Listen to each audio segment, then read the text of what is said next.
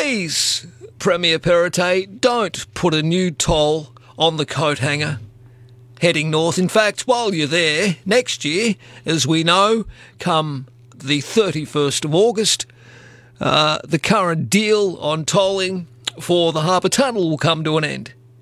So just take the toll off the whole thing. I understand we need a toll one way to keep the upkeep of the bridge. I get that. John Graham is Shadow Roads Minister and he joins us on the program. Morning to you, John. Good morning. All right, well, yesterday we didn't get a firm commitment from the current government that they won't toll northbound traffic on the coat hanger.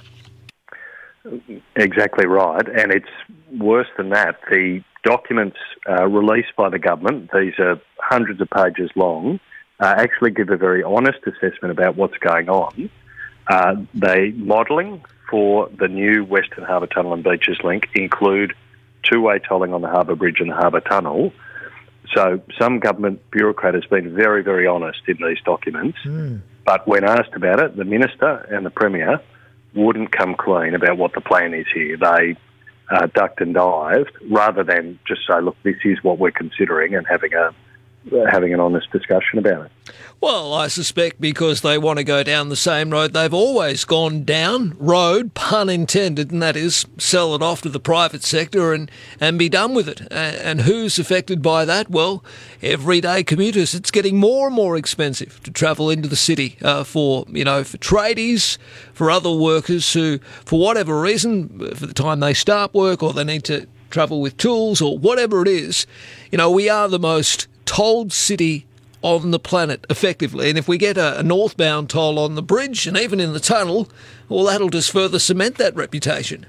And that's our worst fear, is that the government turns up and announces one day, look, here's another contract under signature of the Premier or the Minister, locked in for decades, without being able to have that discussion. We're trying to have a discussion about how Sydney works, the fact that tolls have just got too high, that ordinary people can't afford the annual toll bills now, to turn up without engaging that discussion, to turn up without having been honest about the government's plans with another contract for decades would be incredibly disappointing. And what is disappointing for you in opposition as well, should you take office after the next state election, you'll inherit all of this. So it's not like it's not like you can say to the people of New South Wales. I know Chris was very, he basically admitted so much yesterday when he was asked the question.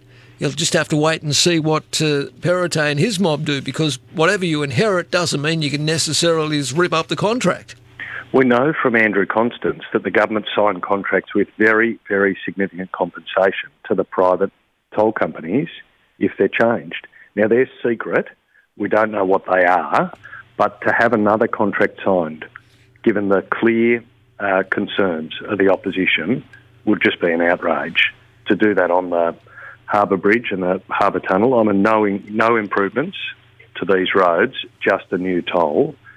That's what we learnt in these government documents where the agencies are being honest but the Premier won't be.